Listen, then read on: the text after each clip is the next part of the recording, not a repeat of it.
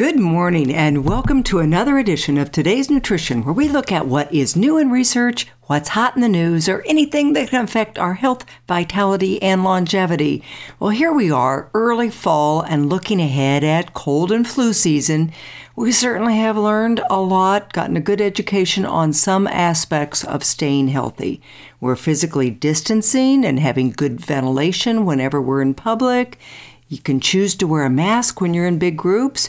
You may be taking vitamins, but you still wonder what else you can do to protect yourself and stay as healthy as possible this winter. Well, today I'm going to cover some of those lifestyle aspects that may be sabotaging your health that you're not aware of. But first, a little recap on the vitamins that I consider essential. A lot of them that we may be deficient in, or ones that are just going to enhance the immune pathways that are going to keep your immune system fine-tuned. So first, a little recap. One thing, a good multivitamin that has iodine, selenium, A, B, and a good one is probably going to have enough zinc, but be sure also that the vitamin doesn't have a lot of fillers and dyes and synthetic ingredients. Second thing, look for zinc in that multivitamin. If your multi doesn't have 25 milligrams for a woman or 50 for a man, you might want to consider bumping that up yourself. Next thing, C-complex. I like to take 500 to 1,000 milligrams of C-complex time release a couple times a day, especially if I'm under a lot of stress, or maybe just take one before the news comes on. Third thing, or I guess it's a fourth thing, vitamin D, especially in Northwest Ohio. Boy, if you're not supplementing vitamin D, you are going to be grossly deficient, just about guaranteed. And we want our lab values, if you have labs taken, to be around 60. That usually takes 2,000 to 5,000 IUs daily of a supplement. Some of that's going to come in your multi, so factor that in. Fifth thing, quercetin, Quercetin, quercetin, rich in onions. Boy, 500 milligrams a couple times a day.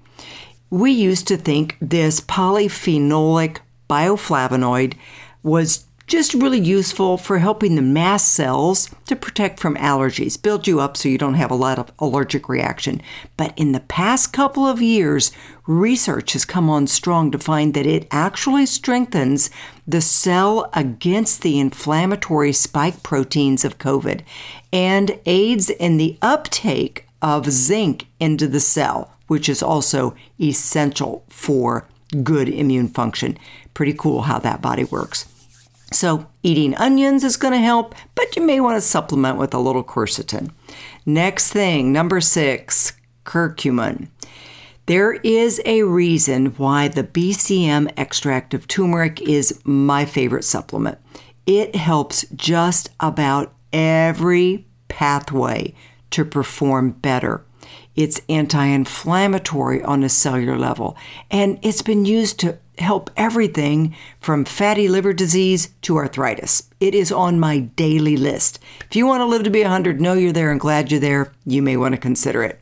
Other top supplements you might want to consider: elderberry, astragalus, NAC, melatonin. So many good things we can do to bump things up. Okay, so that's a recap of my daily essentials. Everyone wants to know what I'm doing, what I recommend, so that's what I do. But next, I'm going to cover what you may be doing that's really bad for you. First thing, staying in isolation. Avoiding people is a killer for more than one reason. Studies in socially isolated primates, because we can't do that to people, but we do that in mice and primates and basically any other species. It's shown that when you isolate, you're upregulating all the inflammation in infections, and just overall levels of inflammation go up, and it downregulates the genes that actually fight off viruses. So if you're isolating, you're actually harming your immune system and causing higher levels of inflammation. And those higher levels of inflammation are also a driver for cardiovascular disease. There was a study that, in fact, found that isolation increases the risk of heart disease by 29% and stroke by 32%. Social isolation is also linked to a downregulation of interferon and impaired response to infections like HIV. So just being around other people is really good for your immune system and your heart. Loneliness is also leading to memory loss in older people. And isolated people are twice as likely to die prematurely than those with robust social interactions. We found this to an amazing extent in the blue zones around the world. These are areas on the planet where when people are born, they can just plan on living to be 100. I love those blue zones. We give a lot of really good information on longevity. So also it's not just the older people, but these effects start really young. We found that socially isolated children have poorer health 20 years later, even after controlling for other factors. All told, loneliness is at least an important risk factor in early death as obesity and smoking. People need to be around other people. And as a side note, there's another really important hormone that's released when we give or receive hugs. It's called oxytocin. It's really good for us. So number one thing to avoid is isolation. Get around other people. And if it would be weird to give them a hug, just give them a big, genuine smile. It's going to be good for both of you. And we really need that these days. Kindness is underestimated. Next thing we have to watch is eating processed fats and proteins from processed foods or commercially raised meats. We really find that affects the cell's immune response and a whole bunch of metabolic pathways that inhibits your body's viral resistance. Not only that, but bad fats and proteins disturb the healthy, friendly gut microbes. And right now, a lot of people are doing this dirty keto thing.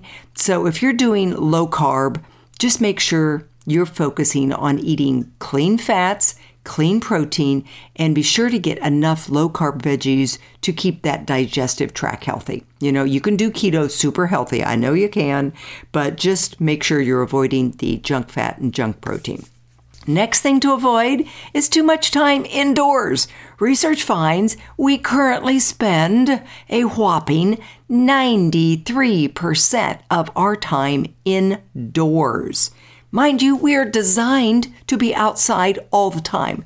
Not only do we need to spend time in nature to reset our nervous system and make vitamin D, but there are so many other responses that we have to sunshine that we're just beginning to understand.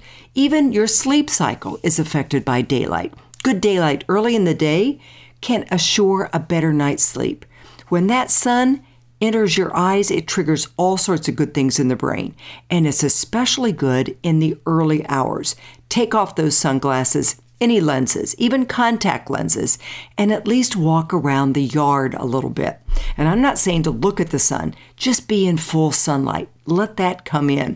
I know these days are getting shorter, and with the time change, you may feel like you work all day and barely see the sun.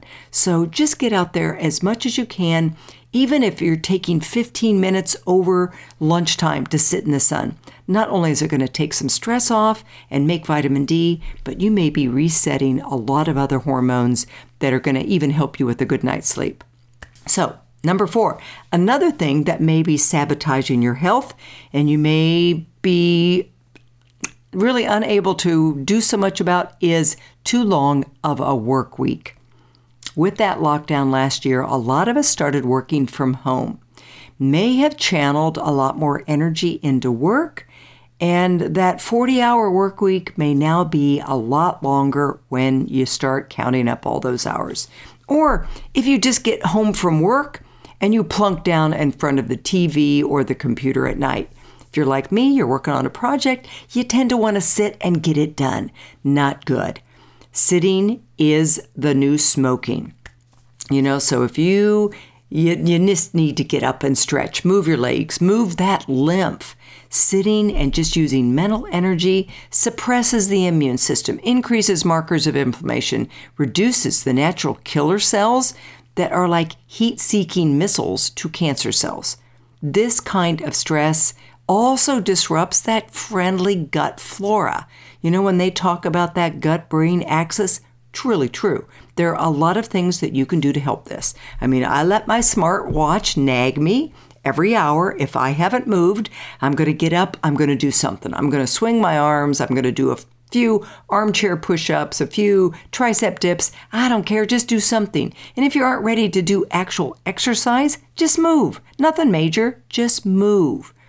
If you find the mandatory long work week is causing stress, you can't do anything about it, maybe try some supplements like valerian, L-theanine, ashwagandha. There's so many things from nature that have been given us to help.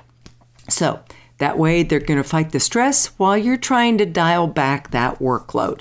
Okay, number 5. Maybe you've channeled all that extra time into extreme workouts. Exercise is good for you. It gets your immune system working better, and it's known to help you avoid infections, but too much is too much. Overtraining can backfire. A good goal is 30 to 60 minutes a day. Change it up. Don't do the same thing all the time. You're going to wear out those joints if you do. And fitness isn't one thing. It's aerobic. It's strength. It's flexibility. It's balance. You have to hit all of them to really fit, and the older we get, the more we have to pay attention to all of these.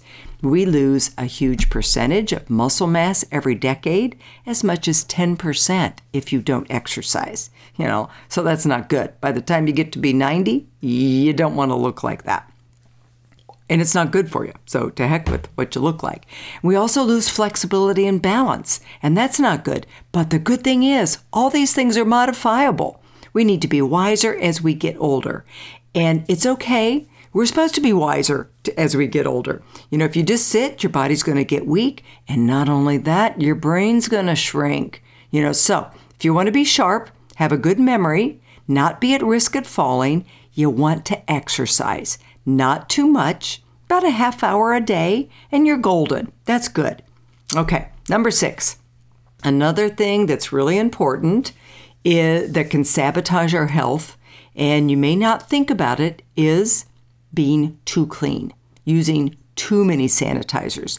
The hygiene theory that has emerged way before COVID is that with all the sanitation in modern society, our microbes have suffered. We've killed off a lot of the essential good microbes. We need exposure to these things to make our immune system strong.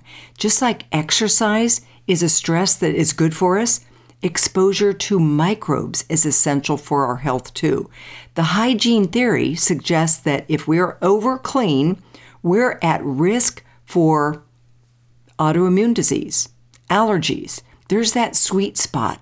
Just enough exposure, but not too much, just like exercise. Just enough, not too much. Scrubbing your body with antimicrobial soaps really disrupts the body's microbe, and that is your body's age-old defense against harmful organisms. We need these microbes to do a lot for us. They make vitamins we can't make. They crosstalk with our cells to make hormones, neurochemicals that are really essential for our existence. In fact, if you were to count the microbes that live in us and on us, they should outnumber us by a long shot, at least 2 to 1, and some texts say 10 to 1. We really need to take care of the friendly flora by doing certain things. Things you can do to keep these friends healthy is eat a lot of vegetables, eat fermented foods like yogurt and sauerkraut, even pickles, spend time in nature, garden, play in the yard where microbes are abundant. Clean with plain old soap and water. Just the friction of your hands combined with natural soap is enough to wash those germs down the drain. So many of these chemicals that are put in antimicrobials or antibacterial soaps have been linked to increased disease rates. So be clean, but not too clean. Especially children whose immune systems are just forming, we really need to be wary of what this super hygiene is doing to all of us, including our children. Number 7, next thing you have, and you know I've got to say it, sugar, public enemy number 1. Sugar is inflammatory. Sugar is immune suppressing. Sugar is addictive. It suppresses the immune system for 6 hours after you eat it. So if you eat sugar at breakfast, at lunch, and dinner with a bedtime snack, you are asking for the virus to visit your doorstep. I've become a real stickler over sugar. If you do only one thing, kick sugar. You're going to feel so much better physically, mentally, emotionally. It really is a drug. And if you think I'm overstating this, watch my webinar, The Truth About Sugar, and then let's talk. It's no nutrition, doesn't bring anything to party, but yet it burns up so many vitamins and minerals in its metabolism. Instead, if you want something sweet, eat a piece of fruit. Sweeten with monk fruit or stevia, and your body is going to thank you. I've had people lose 20 pounds and kick anxiety with just giving up sugar. Lastly, watching TV, computer screens, or any electronic screen for 2 to 3 hours before bed is going to disrupt your sleep. And when you don't have all those sleep cycles that your body needs to go through all the cleanup, fix-up modes, you're putting yourself in harm's way. If you're not getting at least 7 hours of restful sleep, you won't be producing a lot of the necessary disease-fighting compounds. In fact, research shows that if you don't sleep at least 7 hours, you are 7 times more likely to catch a cold. Some things that you may think to do to help is going to be, if you can't give up those things, is to wear blue blocking glasses at night. If you simply have to be on electronics, maybe drink a cup of bedtime tea, take a hot bath or shower, maybe even take melatonin that research says is really immune enhancing and helps the body fight viruses. I really hate some of those medications that are for sleep. They don't allow the body and the brain to go through the natural cycles of sleep.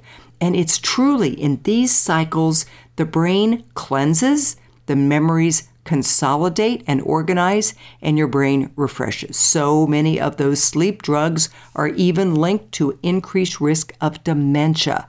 So talk to your doctor. If you're on any of these, see if there's alternatives. We need quality sleep for our health, vitality, and longevity. There you have 8 things that could be sabotaging your health, and maybe you never thought of them. Diet and lifestyle therapy, I think, is the most important foundational things to consider when we truly want to be disease resistant. Basic things, but the body is built on certain rules of biology that if we break too many, too often, we're in peril of losing our health. So there you go. Thanks for listening. I hope you learned something that will help you or someone you love. As always, you may want to listen to this again. You can go to my website, debford.com. And on social this month, just so you know, I'm doing an additional education on gut health, specifically SIBO, in an email series. All sorts of free ways to help you get the health you deserve. Fabulous. Have a great day.